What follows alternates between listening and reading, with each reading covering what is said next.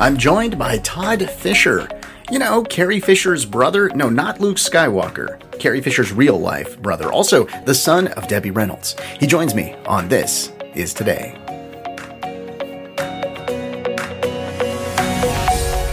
Welcome to This Is Today, the podcast that features the stories that make this day unique. It's Monday, December 28th, 2020.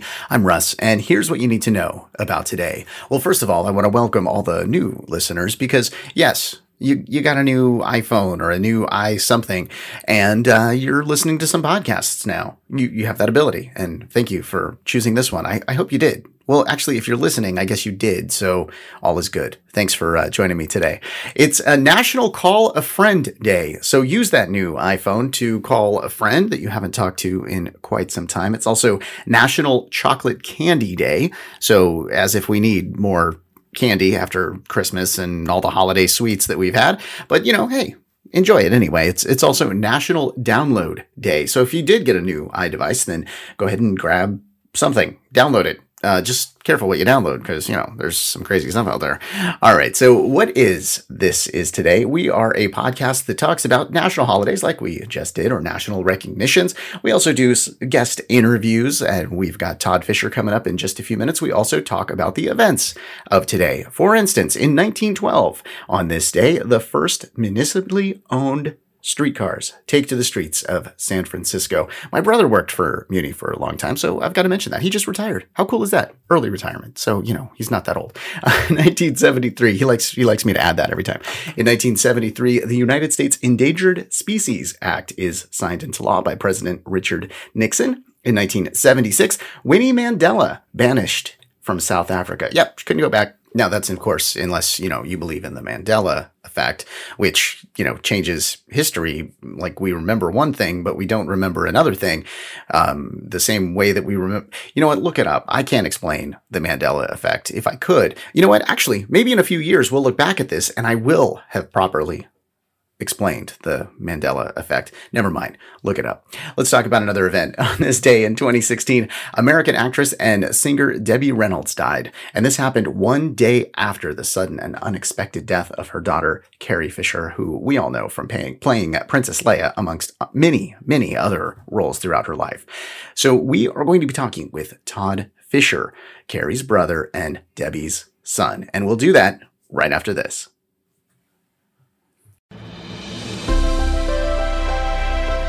All right, and welcome back. Today we discuss Mary Frances Reynolds. She was born in El Paso, Texas on April 1st, 1932. When she turned 6, her family moved to Southern California. By the time she was 16, she had a movie contract with Warner Brothers and a name change. She became Debbie Reynolds. She then moved to MGM, and she was in this film called 2 Weeks with Love. She sang a song, and it sold more than 1 million copies. The next big hit for her was Singin' in the Rain, where she danced alongside Fred Astaire.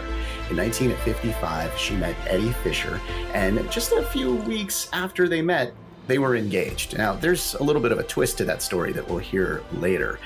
In September of 1955, they were married. A year later, they had their daughter, Carrie Fisher. We all know her and love her as Princess Leia in Star Wars.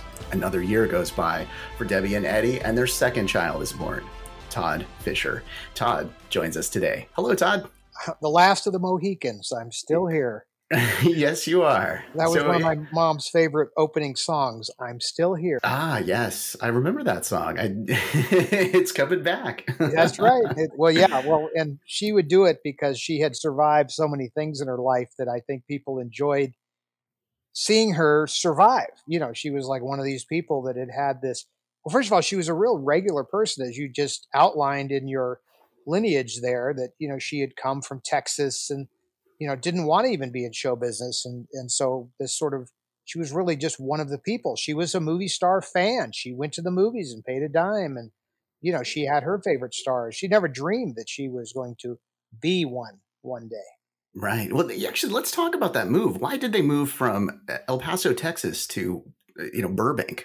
So my grandfather, this is the middle of the Depression. My grandfather works for the Southern Pacific Railroad, and they give him an opportunity to take a job for them in Burbank, California. Now, at the time, Burbank is, I won't use the word, it's just the armpit of nowhere.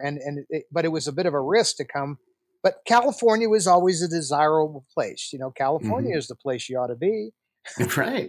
So they moved up the truck and they moved to Burbank. Now, and literally like the Beverly Hillbillies, they moved in a Model T Ford, and and everything was hanging off the truck, and they were going 20 miles an hour across the desert, very much like the Grapes of Wrath. I mean, it was the Steinbeck classic, except the Reynolds family was hauling itself across there, and my great grandmother was in the truck from the Harmon side of our family, and they all came to California, and my mother started going to school in Burbank, California, and literally finished high school there. And that's how she eventually wins in this Burbank contest. It's a sad anniversary that brings you here today, the passing of your mom, and the day before, the passing of your sister. Uh, Exactly.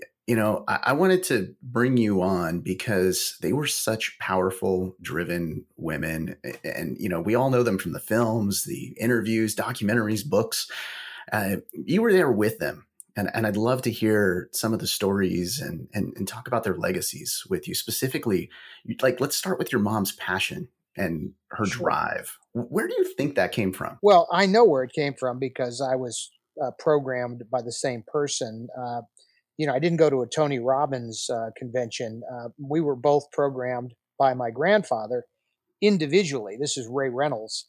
And, he taught me as a little boy something that I didn't realize he had also taught my mother. I didn't know this for 25 years. But when I was a little boy, we were painting a fence.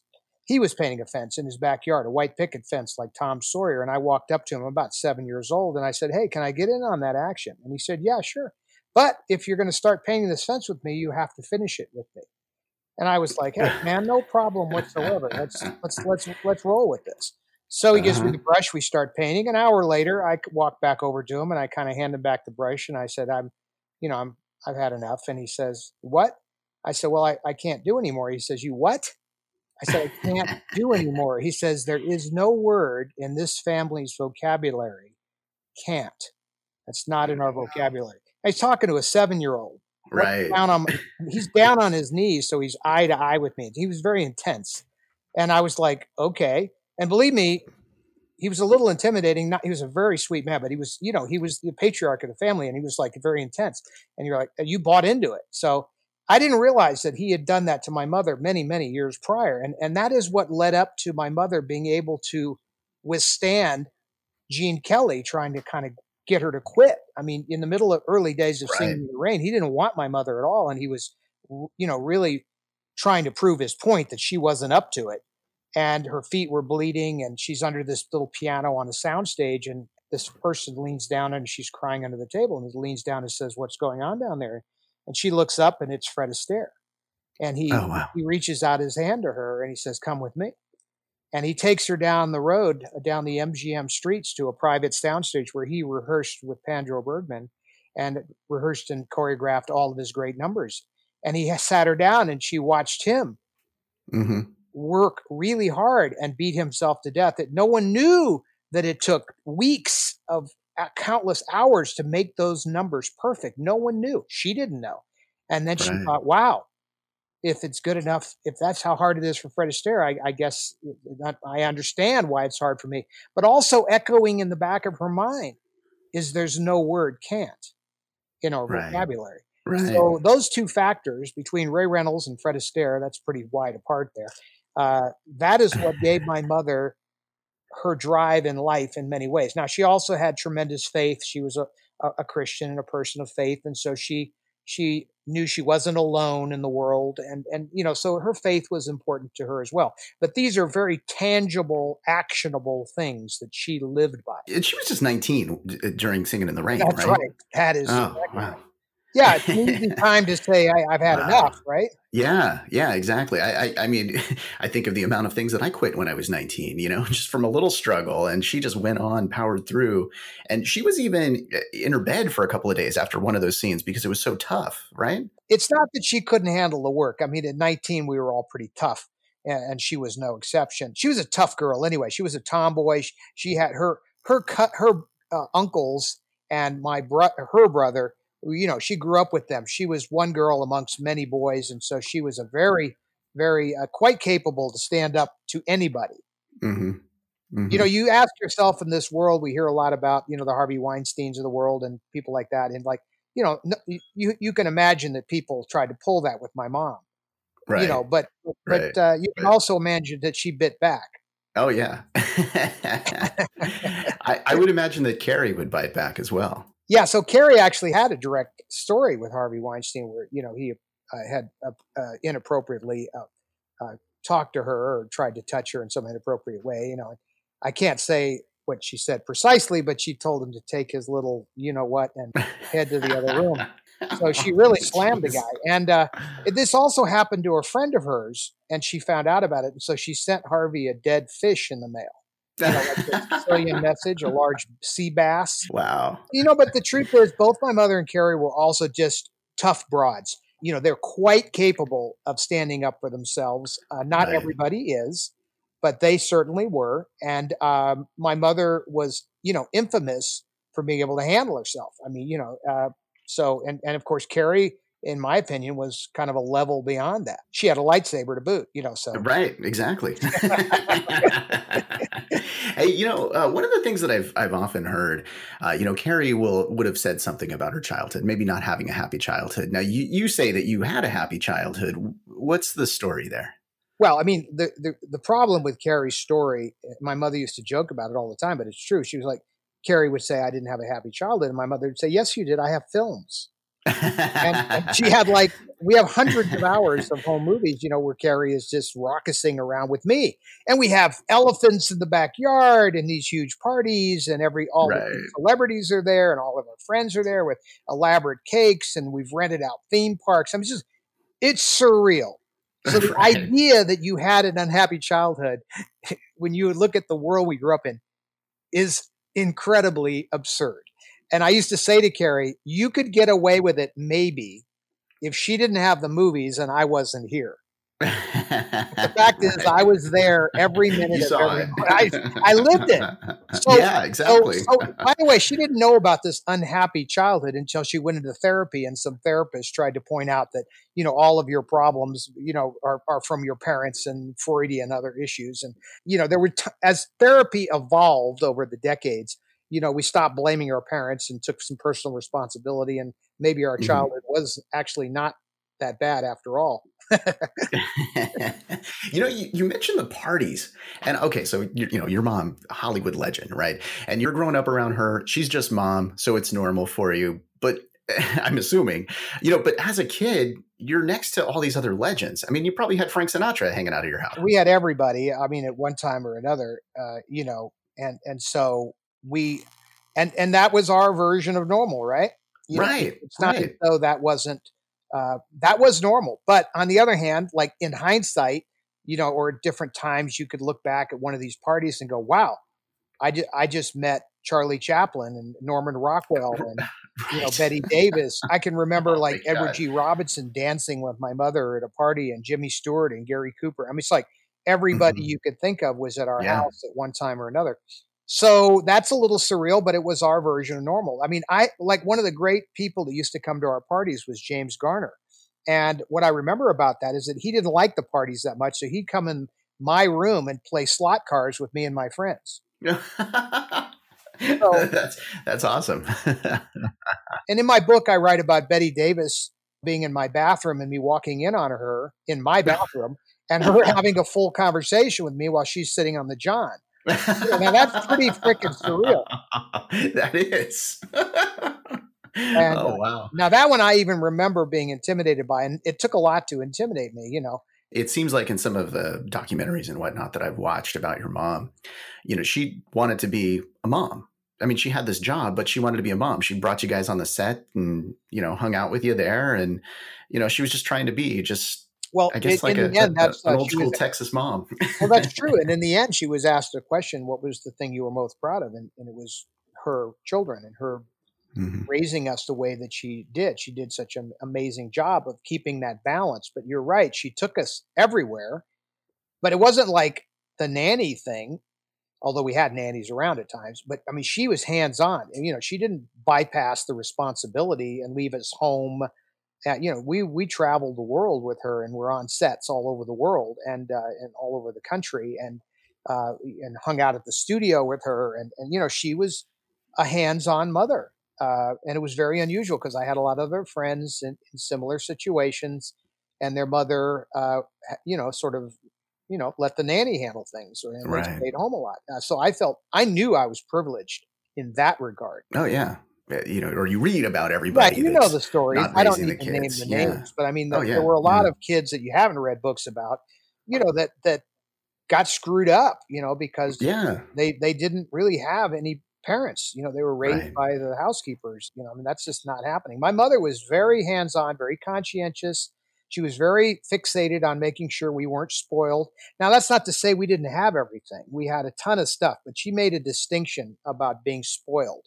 She said, I know a lot of people that have very little that are spoiled. She says the difference is if you appreciate what you have, then you're not spoiled. But Mm. when you don't appreciate what you have, now you're spoiled. And it's Yeah. an interesting thing to teach children. Those are the life Yeah. lessons that, you know, we grew up around. I mean, you got to remember my mother was grooming Carrie as a little Beverly Hills princess long before George Lucas ever had the idea that he was looking for a Princess Leia. And so for my whole life, my mother's grooming Carrie a certain way, and everything you know about Carrie is part of the way my mother groomed her and raised her. By the time she walks into this little audition room and George Lucas is there and has her read the script, and she says, I'd recognize your foul stench anywhere. And she's got that attitude in Darth Vader's face. And immediately George Lucas is like, there it is. Right. There's the princess. What he didn't Yeah. know is that, you know, that had been going on and had been worked on and groomed by my mother, you know, for a decade Right. prior. Yeah. And she was just 19 when she got that role, right? Yeah, isn't that interesting? My mother Yeah. Both of them at was, 19 with their big roles. well, it's not just the big roles. Here's an interesting little mirrored effect. You know, the greatest musical arguably ever made is Singing in the Rain. My mother stars in that at 19.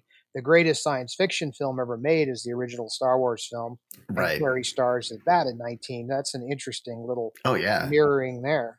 Yeah. I mean, if you're going to think, if anybody is going to think a musical, they're going to think Singing in the Rain. If anybody's going to think science fiction, it's that, you know, Star Wars. That's right.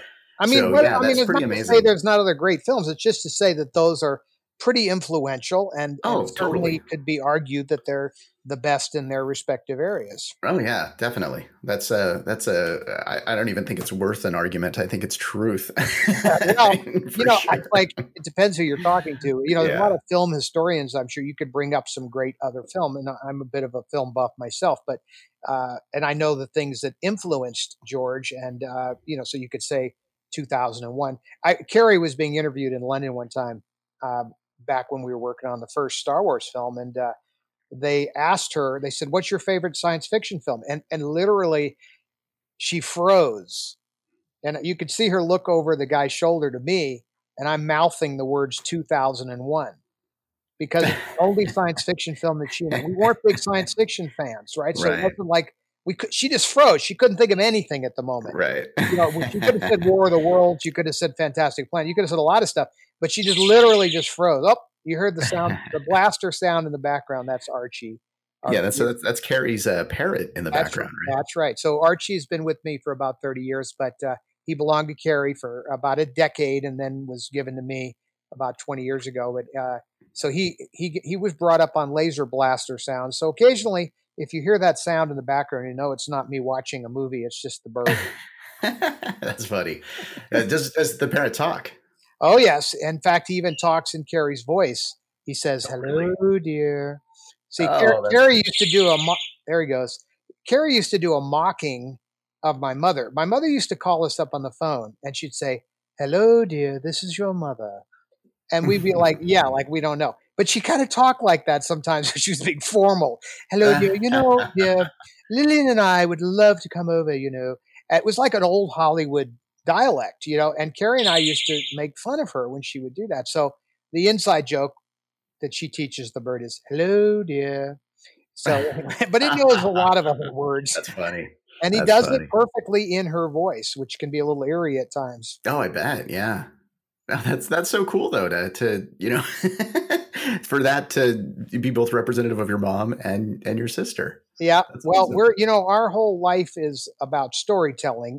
My mother was a master storyteller and handed that down to Carrie and I. And of course, Carrie wrote tons of stories as well. And but we all love storytelling. I just think that that is what this business is all about. I'm not Hmm. interested in rehashing, Spider-Man 12. I mean, I think it's fine for those people that love that type of thing, but I just think there's millions of great stories that have been untold, you Yeah, know, right, that right. that don't get told because we're all fixated on the next Batman series, but Yeah, but it's a shame because we live in a world with every day unfolding more and more inspirational great stories. And so to me, my mother and sister's story was very inspirational, and that is why I wrote the book My Girls, about them and how they moved through life and accomplished a lot of the things that they accomplished. And I had kind of a front row seat to that show.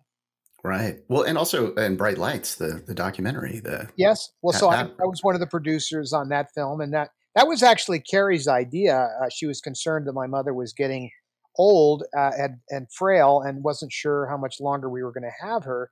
And so she was like, "Let's do like a legacy piece on my mom." And I said, "Oh, that's never going to go over. She's never going to want to do that."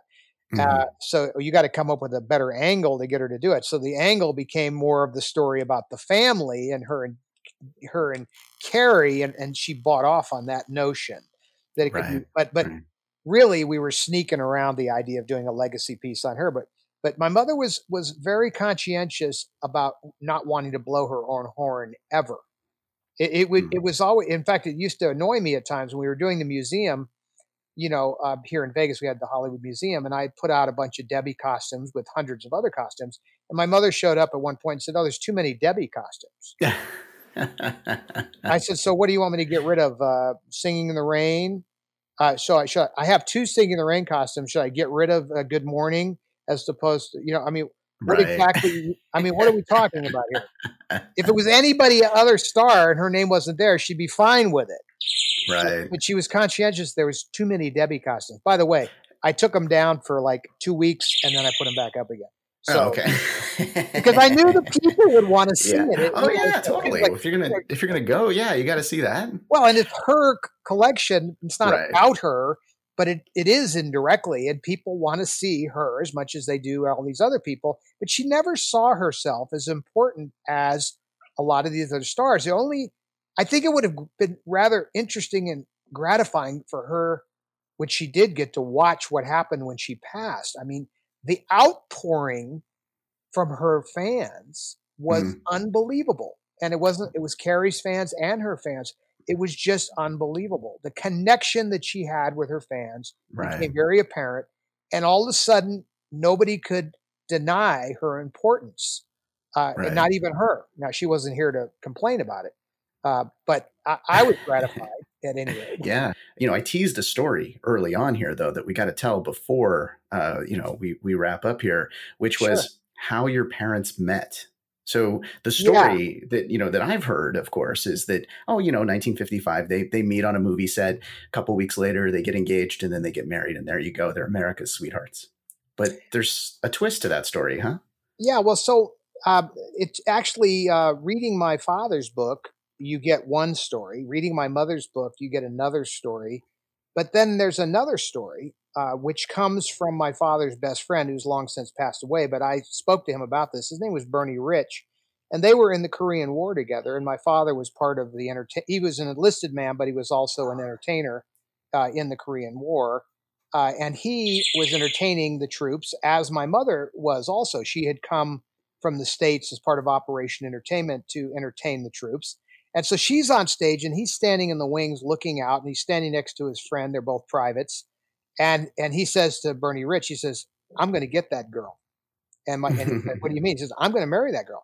And Bernie was like, "Yeah, yeah, yeah, right, right, right." Well, segue forward, the war has to end. So like some time, months go by before he's back in the States and they're back together. And then the Hollywood romance begins and he turns on the charm So the reality is that Eddie Fisher was actually stalking my mother, and so that's sort of that's the truth. All right, Todd, we're going to ask you to come back tomorrow. We're going to continue our conversation, and we're going to talk about Carrie, your sister. We'll do that tomorrow. But first, let's tell you today's birthdays. On this day in 1856, Woodrow Wilson was born. He passed away in 1924. Seth Meyers was born on this day in 1973, making him 47. David Archuleta is 30. Denzel Washington, 66. John Legend, 42. Stan Lee, we've got a podcast about him. Just head over to your favorite podcast app and search up Stan Lee, This Is Today, and you'll see that. It's his birthday today. Born in 1922, passed away in 2018. That's your look at December 28th. Thanks for listening to This Is Today. We do our best to pull together all the correct information. If we made a mistake and you heard it, you're super smart and we're super sorry. Be sure to subscribe wherever you get your podcasts and give us a 5-star if you think we deserve it. If you'd like to make sure that we cover something on a future episode, let us know. Go to thisistodaypodcast.com to make suggestions, give us feedback, and see our other podcasts. I hope you enjoyed learning about today. I'm Russ, and I'll talk to you tomorrow.